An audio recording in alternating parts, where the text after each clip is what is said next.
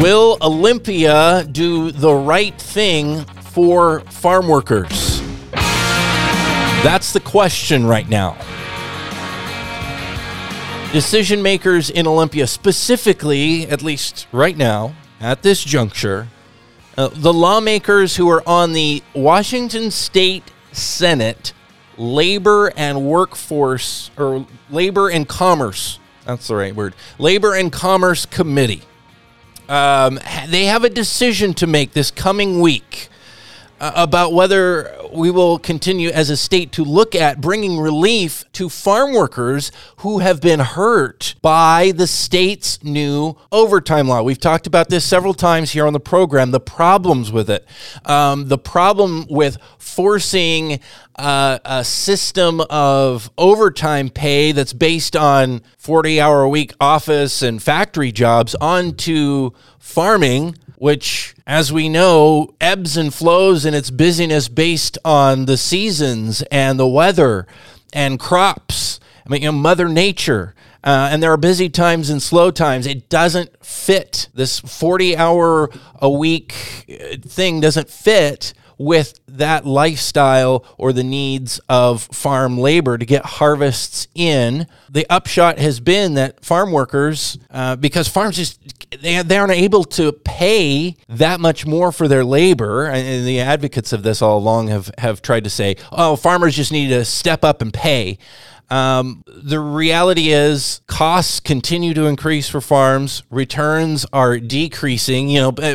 People in tree fruit for apples and cherries and things like that, in some cases seeing the same prices that they were getting 10 years ago. And we experienced that here in Western Washington in the berry crops as well. It's not that there's a huge pot of money there to just suddenly pay a huge percentage more for work. So the reality is farms have to manage this by saying, okay, you only get so many hours. And that has led to workers not getting the kind of work and the kind of paychecks that they want. Joining me right now with WAFLA, labor organization here in the state, is Enrique Gastelum. We've had him on the program here recently talking about federal changes to the H-2A guest worker program. But Enrique, you grew up in this world. Your family was farm workers, right? You know this world. Yes. Yeah. Good morning, Dylan. Yeah, my family grew up out in Sunnyside, Washington.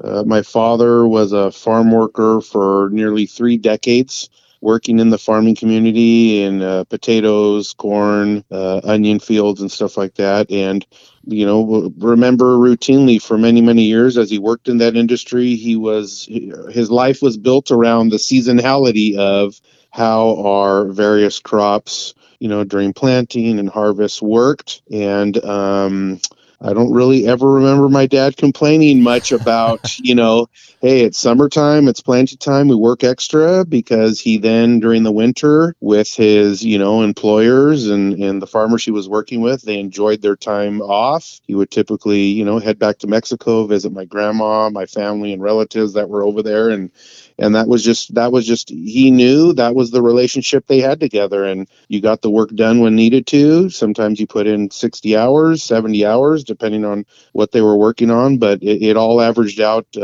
as the year went along. And, when overtime was getting passed in our state and I really started thinking about the impacts, I tried to put myself in my father's shoes. And while he spent, 3 decades working for this farming company that took care of him very well for many, many years, and when he was stricken with Alzheimer's, took care of his health care until he passed away, and a pension.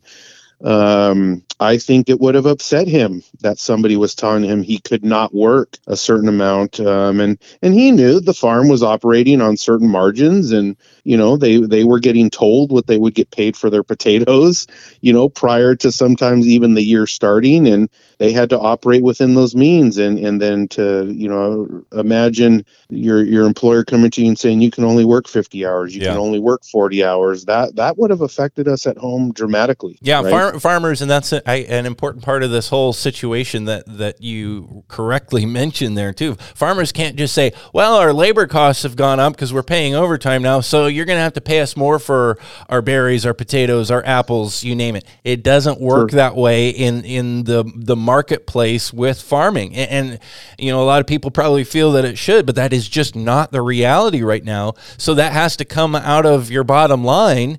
And with as tight as things get, especially for the small operators now, I'm hearing from farms that are saying, hey, if we really have to do this, we can't continue in business. Correct. Yeah. When you're labor intensive agriculture, I've seen data and people produce stuff, labor costs are 50 to 70, 80% of what they're doing. And when you're operating on a, 5 to 9% profit margin each year, seeing, the wages going up year over year by, 10%, 15% in many cases. And then now you stack year over year overtime threshold on top of that. The squeeze is coming from somewhere. So what do you do? Well, you're forced to cap people's hours because the marketplace says this is what we're going to pay you. And if you don't like it, well, if we can get the fresh produce, the fruit internationally, we'll just buy from the international customers. Yeah. And what are workers getting paid there in those foreign countries? Yeah, exactly. Well, WAFLA, in the case of what we do with H2A, we know when they come to the United States, they're earning 5 to 13 times what they would in their home country. So, of course, those farms have a severe advantage cost-wise over our U.S. farmers. And so any squeeze and pinch and inflation on operating inputs and cost here in the U.S. places a dramatic, puts them behind, gives them a major disadvantage to the international produce that's coming in. And, in 2022, I believe, we kind of hit our tipping point now where more certain commodities, we had more fresh fruits and vegetables coming in than produced here in the U.S. And it's sad, right? Yeah. And I think here in Washington, if we don't do something to balance out this rapidly decreasing threshold of ag overtime, it's going to keep hurting the most, the people we say we're trying to help, our workers, and inherently it's going to continue hurting our farmers. This is an issue I've been hearing for the last year. Workers and employers in labor-intensive ag are all of the same mindset. They do not like this. It is not a balanced approach. They feel they were forced to deal with this because of a few people's mindsets as to they thought they know better. Mm-hmm. And unfortunately, seasonal ag is not like year-round fixed employment that some people are used to. Enrique Gastelum is our guest right now here on the Farming Show on KGMI. I'm Dylan Honcoop. Now, okay, so what you're explaining here is, bottom line, if you care about local food and producing food here domestically and in Washington State, if you care about family farms and smaller farms and all of that, you need to care about this issue.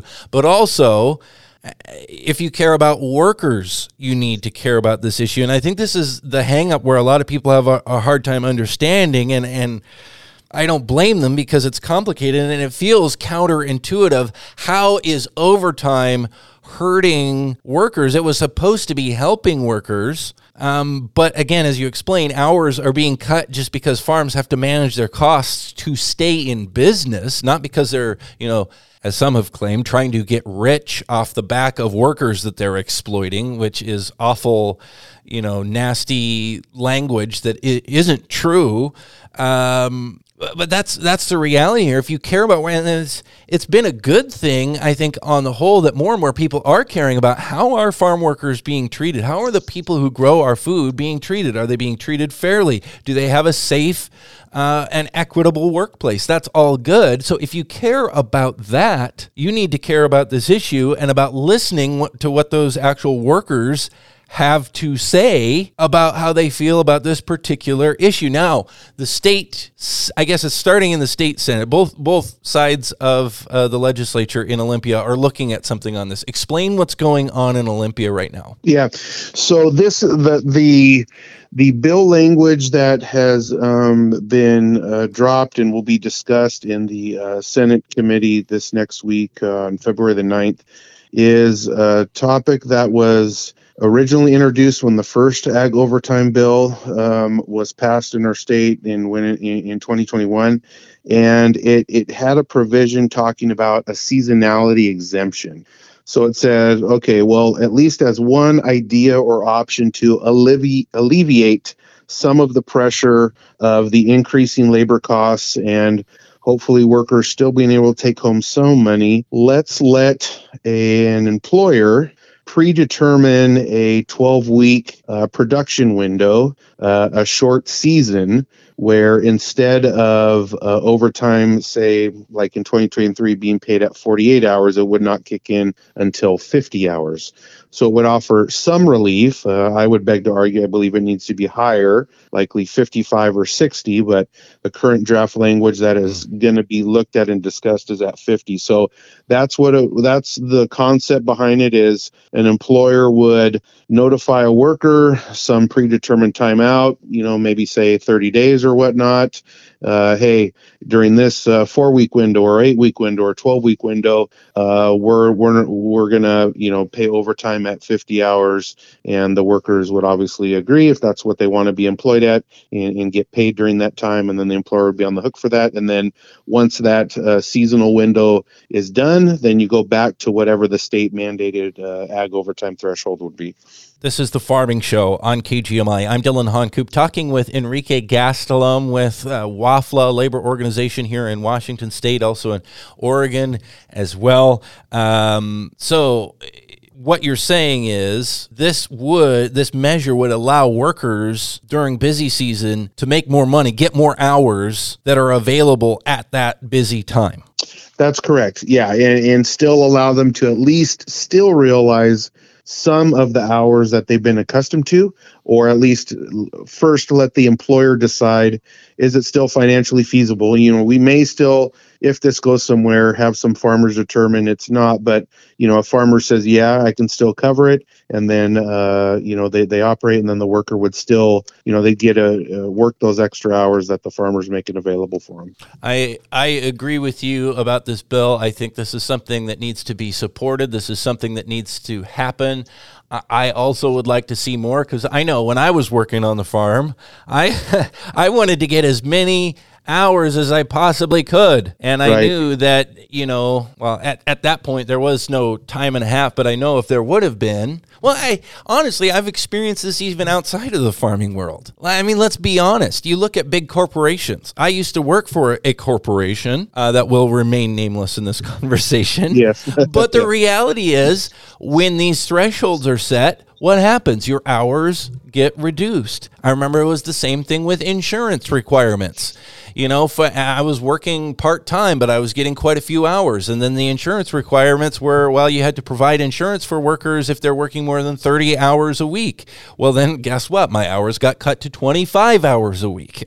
Because of the cost tied to that benefit. Right, exactly. Rather than helping me, it ended up hurting me more, and I still had to buy my own insurance, and I had even less money to do it. So this happens time and again. And you can say whether it's right or wrong on the part of the employer. The reality is farmers are squeezed so tightly economically already that presents that challenge. And, back again, as a worker, I just wanted to get as many as possible. I wanted to get 60 hours a week if I could.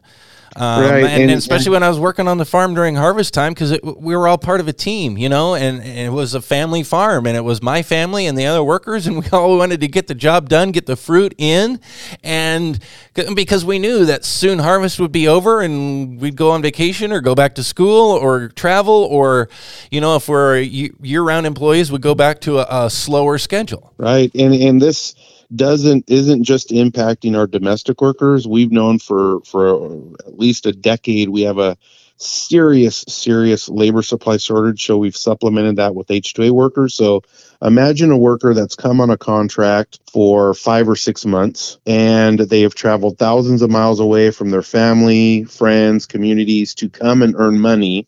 And they're being told, yeah, sorry, you're only going to be able to work 48 hours this week. And so now they're just sitting in their housing, bored, wanting and demanding to work, but the employer's like, look, I can't afford that. The overtime premium that it would be for you to work the extra 5 hours or 10 hours. And so now we're even getting some frustration being voiced by many of our H-2A workers have grown accustomed to. I mean, this is their time to earn their money for their livelihood, to take back home and help them and their family survive for an entire year. Yeah. And they're not here to waste their time. They are coming to work. Well, and really, if you think about it, again, people across the economy will do things like that.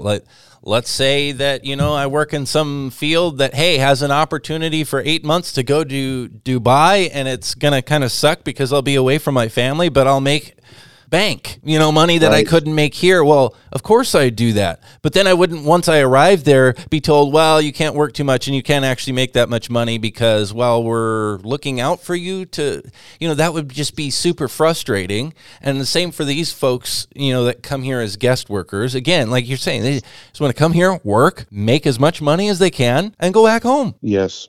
Very, very frustrating. And again, Enrique Gastelum with WAFLA is with us on the program. So what people can do, and it's very important, if we can hear from farm workers, and you're hearing from folks, I'm hearing from folks, like you said, you're hearing people who are frustrated with this, angry about where the law has gone without considering the particulars of the situation of agriculture. Those people can speak out, right, at this hearing coming up on Thursday. Yeah, not just can, but have to. You're folks, if you're a farm worker, if you are a farmer, your story is not being told in Olympia right now. And this is your opportunity to set the record straight and let these representatives for our state that have the power to do something on this bill, let them know what you are experiencing. Let them know the negative impacts that this law is having on your livelihood. I mean, right now in 2023, you go to the grocery store, you spend $100, you're only walking home with 2 bags of groceries. You cannot afford to be losing hours right now and having a less paycheck going home. And so farmers, growers out there, if you've got workers, get with them, ask them if they're wanting to go and testify. You can testify in person in Olympia. You can do it remote.